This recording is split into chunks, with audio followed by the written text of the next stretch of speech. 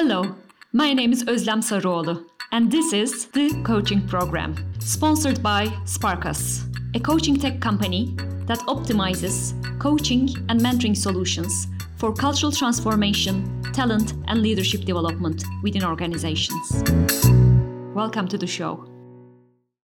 Hello, coaching passionates around the globe. Welcome. You're listening to the Coaching Program, the show that brings you tips and tricks of designing and implementing successful coaching programs within your organization. I'm your host, Özlem Sarıoğlu, a professional coach and co-founder of Sparkus digital coaching platform, which scales meaningful coaching experiences to larger audiences within organizations. My guest today is Sue Gammons. Sue has experience of designing and leading large-scale global coaching programs, including an award-winning women's leadership development program and the training of internal coaches. Today, we'll speak about all these wonderful experiences Sue brings to the table. So, Sue, welcome. Thank you. Thank you. Great to be with you today, Özlem. Yeah, same for me. And so I've made a short intro about you, but it would be lovely to hear about you and your experience in the GSK with your own words, maybe just a few words about yourself. Yeah, sure. Yes, thank you.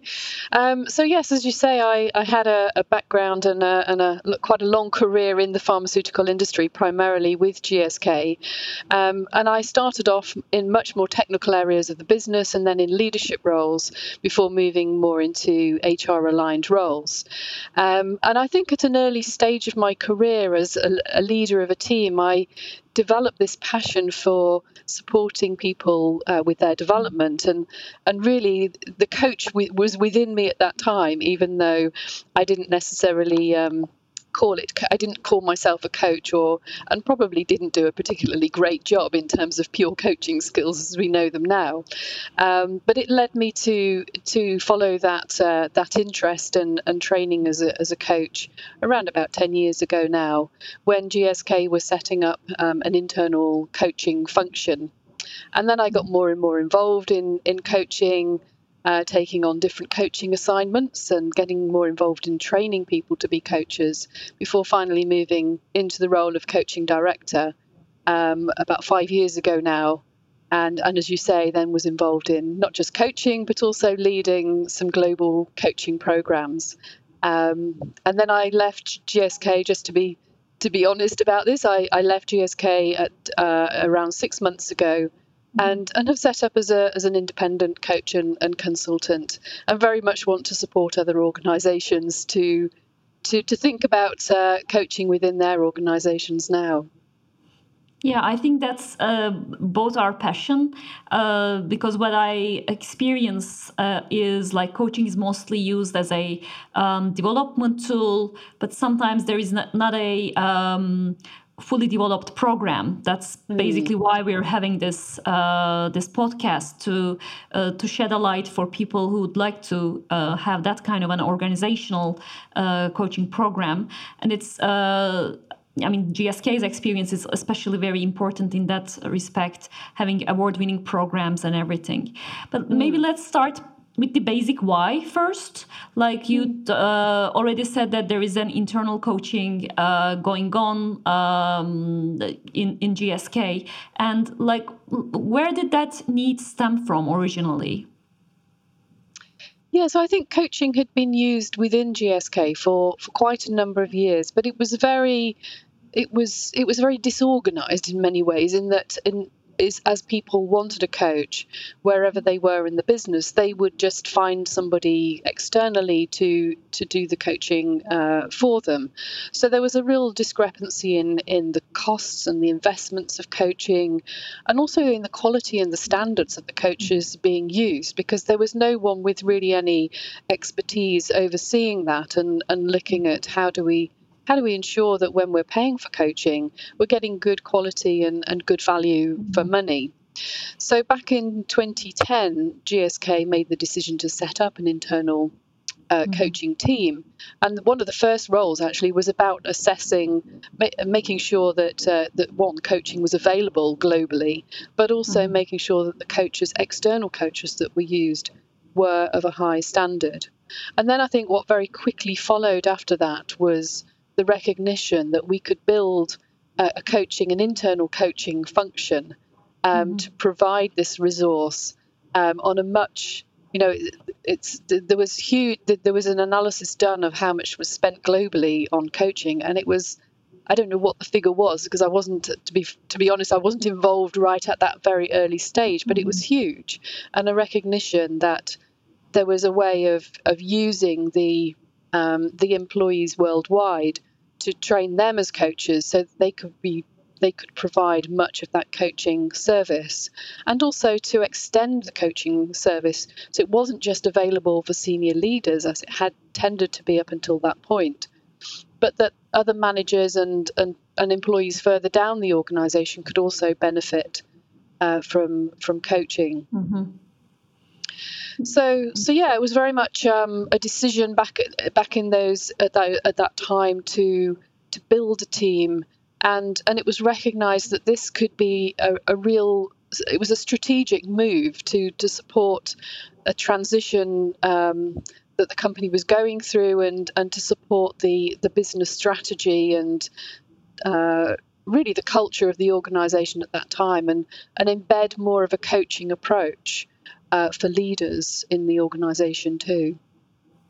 Yeah, I mean, you mentioned really good points there in terms of there has to be a strategic need for the business actually. So that is sometimes a little bit missing, and to define that strategy is a good starting point, I believe. And also what you said about the culture is also very important, to turn it into more like a culture.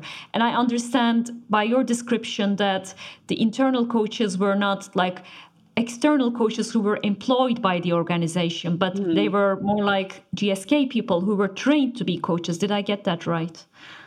Yeah, so I think initially that there was always a mix. We always continued to use external coaches, but back in 2010 there was a decision to let's train up employees around the world to become internal coaches, so that they would do their day job. They would continue to do their day job in GSK, and they would spend a few hours a month coaching people in other parts of the organization. So these were contracted coaching assignments. This was over and above what we might expect leaders to do in coaching people within their teams. Oh. Great. So may I ask, what was you said that you were not there from the very first day, but maybe you already trained many internal coaches. So where do you start from developing people within the organization to become internal coaches? How that process really goes on? Yeah, so although I wasn't directly involved from the organising of it, I actually was involved from the beginning, and that I was part of one of the first groups who became trained as a coach, and that was actually my starting point of coaching in the organisation. So I met the head of coaching who was setting this up, Sally Bonnywell, and she invited me to train as an internal coach, or what we would call in GSK a job plus coach, because as I say, they were doing a job, people like myself. I had another job in GSK, and I trained to be a coach, and then would work with people in the have coaching assignments with people in the business. So I think where the starting point was, first of all, people who had an interest in coaching would first be invited to a 2 or a 3 day workshop, first of all, to train in some basic coaching skills. And then they would go and use those skills in their leadership roles. So but really using coaching skills not as contracted coaching assignments, but first of all to practice their coaching skills. And then if they did that and found that really they enjoyed the coaching and they wanted to take it further, then they had the opportunity to attend a coaching training workshop, and to be fully assessed and trained up as a coach. So it was very much, I think it started almost like a bit of an invitation-only program, and then became more of a more inclusive program where people could apply with support from their business for them for them to attend. And then, of course, the other aspect of it's all right training people to be coaches, but there's no point having an internal coaching pool if you haven't got the demand for coaching as well. So there's also that aspect to think about. It might sound like a very obvious thing. Oh, there must be people in the organisation who need coaching, but how do you generate the demand? And actually, that was one of the issues, if you like, at the beginning of coaching in GSK, is that coaches had been trained, but there wasn't really quite the demand for coaching because people didn't quite understand. They didn't know that the coaching offering was available, or they didn't quite understand what it was. So I think that's also an important part to think about at the very beginning: is how do you spread the word of coaching into the organisation so that they know that coaching will be available from these internal coaches? I think that's a very important point, what you're saying. What I also see in many organizations when we train either job loss coaches like in the GSK case, or managers to be coaches, one of the reasons that I see that these endeavors are not really taking off is the people to be coached generally don't have the notion of what coaching brings, and they don't really, maybe they need coaching, but they're not aware of the needs. So that's a very good point that you're making, really. Yeah. And yeah, I mean, maybe that's the next question. Like, how did you generate that demand? Yes. So in a number of ways, actually. So first of all, using the coaches, the people who've been trained to be coaches, they are the biggest champions of coaching in an organisation. So initially, although whilst they were also trained, they had a key role. And I remember, myself, it's almost like I felt a bit of a pressure to spread the word of coaching in my part of the organisation and to help drive the demand as well. So using the coaches themselves to spread that word, and then other more traditional ways of getting communications out there. I think one thing that is really important to also think about is senior level sponsorship, and have senior level leaders within the organisation actively championing and talking about coaching also goes a long way. I mean, there's a number of reasons why their role is really important from an investment point of view as well. But certainly also I think they can play a key role in being champions and advocates for coaching.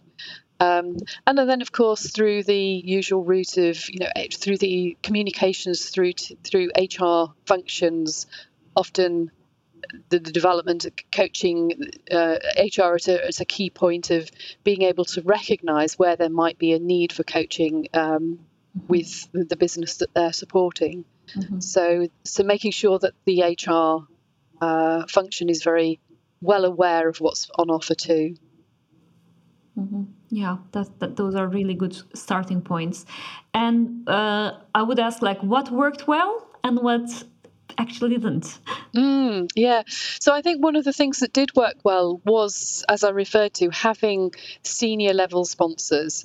We had some really some people at quite a senior level in the organisation. There was a lot of support for coaching in the organisation, and having those people speak, doing little videos or articles on the company intranet and other company communication channels, having them speak about coaching was hugely impactful in helping others lower down into the organisation understand why coaching was important and how it could support people with their development. So I think we were very fortunate. I say fortunate.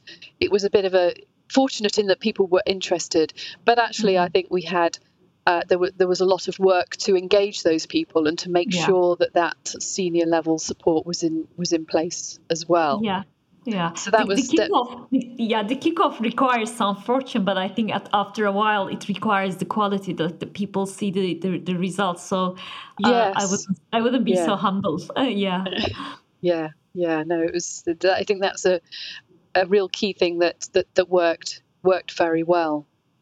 I think one of the other things that's, I don't know whether we say it's a struggle or it worked well, but in a way it's something. It's probably a bit of both, and something to think about for anybody thinking about setting up an internal coaching function is really to think about investment and resource. These things don't just happen.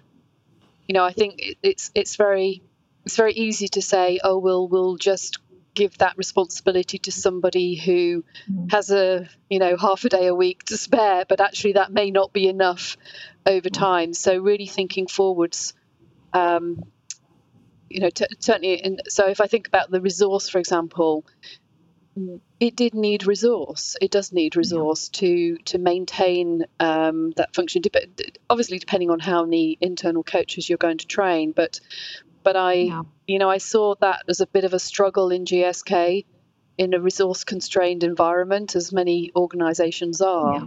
How do you make sure that you've got the right resource to set up training, to continue to engage with the internal coaches that you've trained, to match people who want coaching to coaches and so on, and to manage all of that function. If it's going to be set up well, it does need some thought about the resource. Yeah, I was also thinking about like how do you maintain the quality? How do you maintain, like you said, the demand? How do you even do that? So do you have some tips and tricks there that worked? Yeah, so I think in terms of quality and how do we maintain that? There's again, it's something that needs to be really thought about from the beginning. I think first of all in GSK, I guess the first thing is making sure that your training is of a high quality standard. And there was a lot of effort put into developing a training program, and we wanted it to be of high quality. We wanted it to be globally recognized as high quality standards. So we actually used the ICF core competencies and the ICF code of ethics as the standards for the training. And although the training itself wasn't accredited to ICF, we very much designed it and delivered it to those standards. And I think that's important, is to really understand what's a good standard of coaching training initially, and to also have some sort of an assessment, which is what we did with the coaches. So coaches would go through the training, but then they would be assessed. So they would be assessed whilst they were on the training itself. And then there was also like a 3-month probationary period, if you like, when they've done their training, where they practice their coaching with peers who've been on the training program. So they do, so they're coached, and they're also coaching their peers for 6 sessions each. And they also have some training style supervision, so that there's a continuity. It's not just a one-off. People go through a workshop and then that's it. They're out the door coaching. There's this probationary practice period where they're really practicing, and then they're observed in their practice to ensure that they really are coaching, and that we can, as the organisation is then saying, yes, we have these coaches, we can make sure that people who then engage with the coachees, have a good coaching experience. So, and then I guess in terms of another aspect of maintaining the quality is also something to think about, is once people are trained as coaches, it doesn't stop there. And there's an ongoing maintenance of the quality. So provision of supervision. We had coaches were required to attend a minimum of 3 supervision sessions a year, and also 2 additional CPD events Okay. So again, that's something to think about, is how do you provide supervision, or how do you ensure that coaches have that ongoing opportunity to reflect on their practice? Yeah, yeah, very important. Especially, it's not only the training, but also the supervision, also the receiving feedback, being observed whilst having sessions, and of course, kilometer also works. Like the more you do it, the better you get it at it. Yes, yes. Yeah, yeah, very, very important points to think about from the very first day. And I'm just wondering, have you ever benefited from somehow technology throughout this process? So if I'm to be honest, we managed pretty well. Not brilliantly, but with some very basic technology. So Excel Mm-hmm. spreadsheets and file sharing through Mm-hmm. SharePoint sites. Mm-hmm. We often looked at other technology platforms and would have loved, our desire was to really invest more in technology, but unfortunately the company was never in agreement to it. Doesn't it Mm-hmm. comes with financial cost, obviously, Yeah, yeah. and we never managed to convince the company of the business case for that. But I know Mm-hmm. there are some great platforms out there Mm-hmm. that I know that other companies are using, and but and we did feel limited by the Excel spreadsheets. That really, so we were stretching the limits of Excel um, many times. Having said that, one way that we did benefit from use of technology is because we were providing coaching globally. We were, as an organisation, we were very used to using online virtual media Yeah. for work generally. So we were doing virtual coaching, which I know some people, I've heard many coaches in the last few months since the COVID Yeah. pandemic Yeah. say, oh, we've had to switch everything to virtual, but actually we'd been using virtual technology for many years. Yeah. So we had benefited from the use of technology in that way. Yeah, yeah. I think that is one of the aspects of, especially with the pandemic, that we all had to move there, even though we liked it or not. I mean, yeah, it has always been a ongoing discussion in the field, like do we do it Yes. virtually or not? But yeah, now I think with the pandemic, it showed that most of it can be done virtually, and Yes. yeah, I wouldn't say better or worse, but I would say differently, actually. So it Yes, it's has its possible. own benefits. Yeah, yeah, definitely. Indeed. And yeah, you said something important at the beginning, like when there is no demand, like where are you going to use the internal coaches? And I know that you already have a award-winning program. So maybe can we just have a little chat about, like, so you have this coach pool? Yes, that could be like somebody from the company might be demanding one-on-one coaching, but how do you use it more for a program type of setting? What did you do in that respect? Yeah, so I think one of the things that we recognise once coaches were being, once coaches had been trained and we had this pool of coaches was, as you say, in addition to one-to-one coaching, you've also got a pool of coaches that can really add value to leadership development programs, whatever form and shape those leadership development programs take. And speaking quite specifically in GSK, we used the coaches on a number of those leadership development programs. So, for example, on a women's leadership program, we used a large number. We had a large number of women going through that program, and up to 250 women a year went through the program over it was a 12-month program, and we used the Job Plus coaches to do the one-to-one coaching on that program. So once you've got that that resource established, it actually can help keep the cost of leadership development, which otherwise might have, if you either would make a decision you wouldn't do the one-to-one coaching, and then which really we saw it really adding value to the women who were going through the group sessions and having the group sessions and the one-to-one in combination. So either that, or you would pay an external resource for that coaching, and we know that doesn't come at no cost. Yeah, it generally is also because of that reason, one-on-one coaching is not delivered in those kind of settings, thinking about the budget and everything.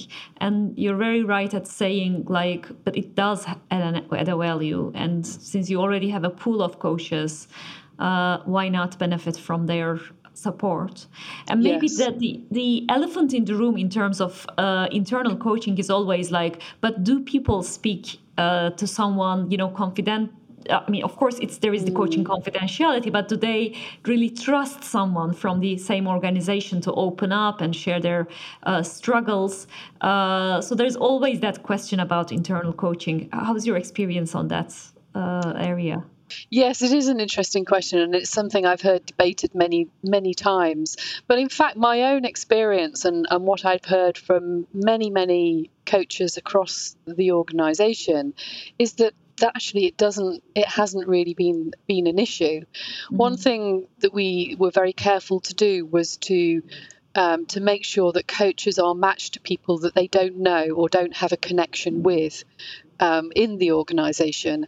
And we're and coaches became very familiar with, if they were matched to somebody by, sometimes we don't know who they know, that they would actually say, I have a conflict here, and this wouldn't be the best match. So I think making sure that they're not matched to somebody they know or have connections with helps to maintain that confidentiality. And I think the other thing that I often found is that, and often heard from coaches and coachees, is that speaking to somebody in GSK who understands the culture, who knows what it's like to work in this organisation and can speak the language, sometimes the jargon that we use in companies, they didn't have to worry about translating that for somebody who didn't know it, can be a real advantage. I think, there's obviously things to think about in making sure that as a coach, we're not colluding with something that's not working in the system but that's why we had supervision in place also to help protect against that. That's a very good point you're bringing in terms of supervision again, because I also believe when there is always the question like, would this person be from the same industry? Does it add additional value? Yes, it does. And on the other hand, sometimes it is, like you said, maybe it's colluding my coaching, but then the checkpoint is always the supervision. So that's a very, very important part. Yeah, definitely. Yeah. Coming to the end of our conversation, maybe I can just ask a very much more open-ended question of like anything you'd like to share with someone who's just, designing their coaching program in the organization, any tips, tricks you would like to share or make them aware of. What would you like to share? Yes, I think I've shared many of those tips already, but just to cover a couple of things, reiterate a couple of points. One is really think about, how does this fit?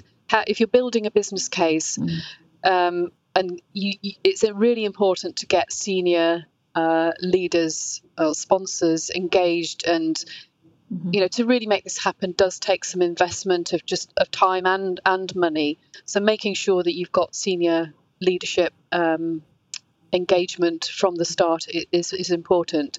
So as you're building a business case, think about, how does coaching support the business in meeting the business strategy, and how can it support maybe even a shift of the culture that, towards a shift that you might want to make in the culture. How does that all fit together? And I think the second point is thinking beyond the initial training of the coaches, and how will you this question of quality and maintaining the quality and governance, how is that going to work? It's not. I've seen a number of organizations set something up but not have that ongoing piece in place. Yeah. And there will be attrition of coaches. How are you going to manage that? But how do you make sure that you maintain those high quality standards of coaching as you go forwards? And other than that, I would say, if there's a chance, just get on and do it. It's a great thing to do. If there's a will in the organisation, then go for it.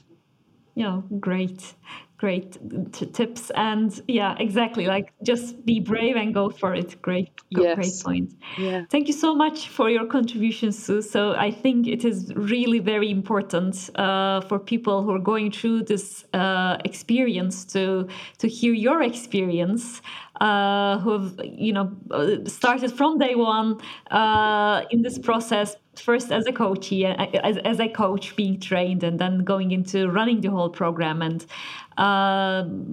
now seeing the difference of being in the organization and being out of the organization maybe also. So I think this is really a very important viewpoint that most people really lack most of the time. So thank you.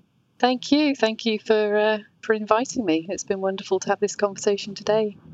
Thank you. Thanks. Same for me. Thanks. So thank you all for joining us on this episode of the coaching program. Make sure to subscribe to the show in iTunes, Spotify, or wherever you're having your podcasts. If you found this conversation helpful, we'd appreciate a rating on iTunes, or you can simply tell a friend about the show who might benefit from it. Be sure to tune in for our next episode next week, and let's all create more meaningful coaching experiences for everyone. See you all.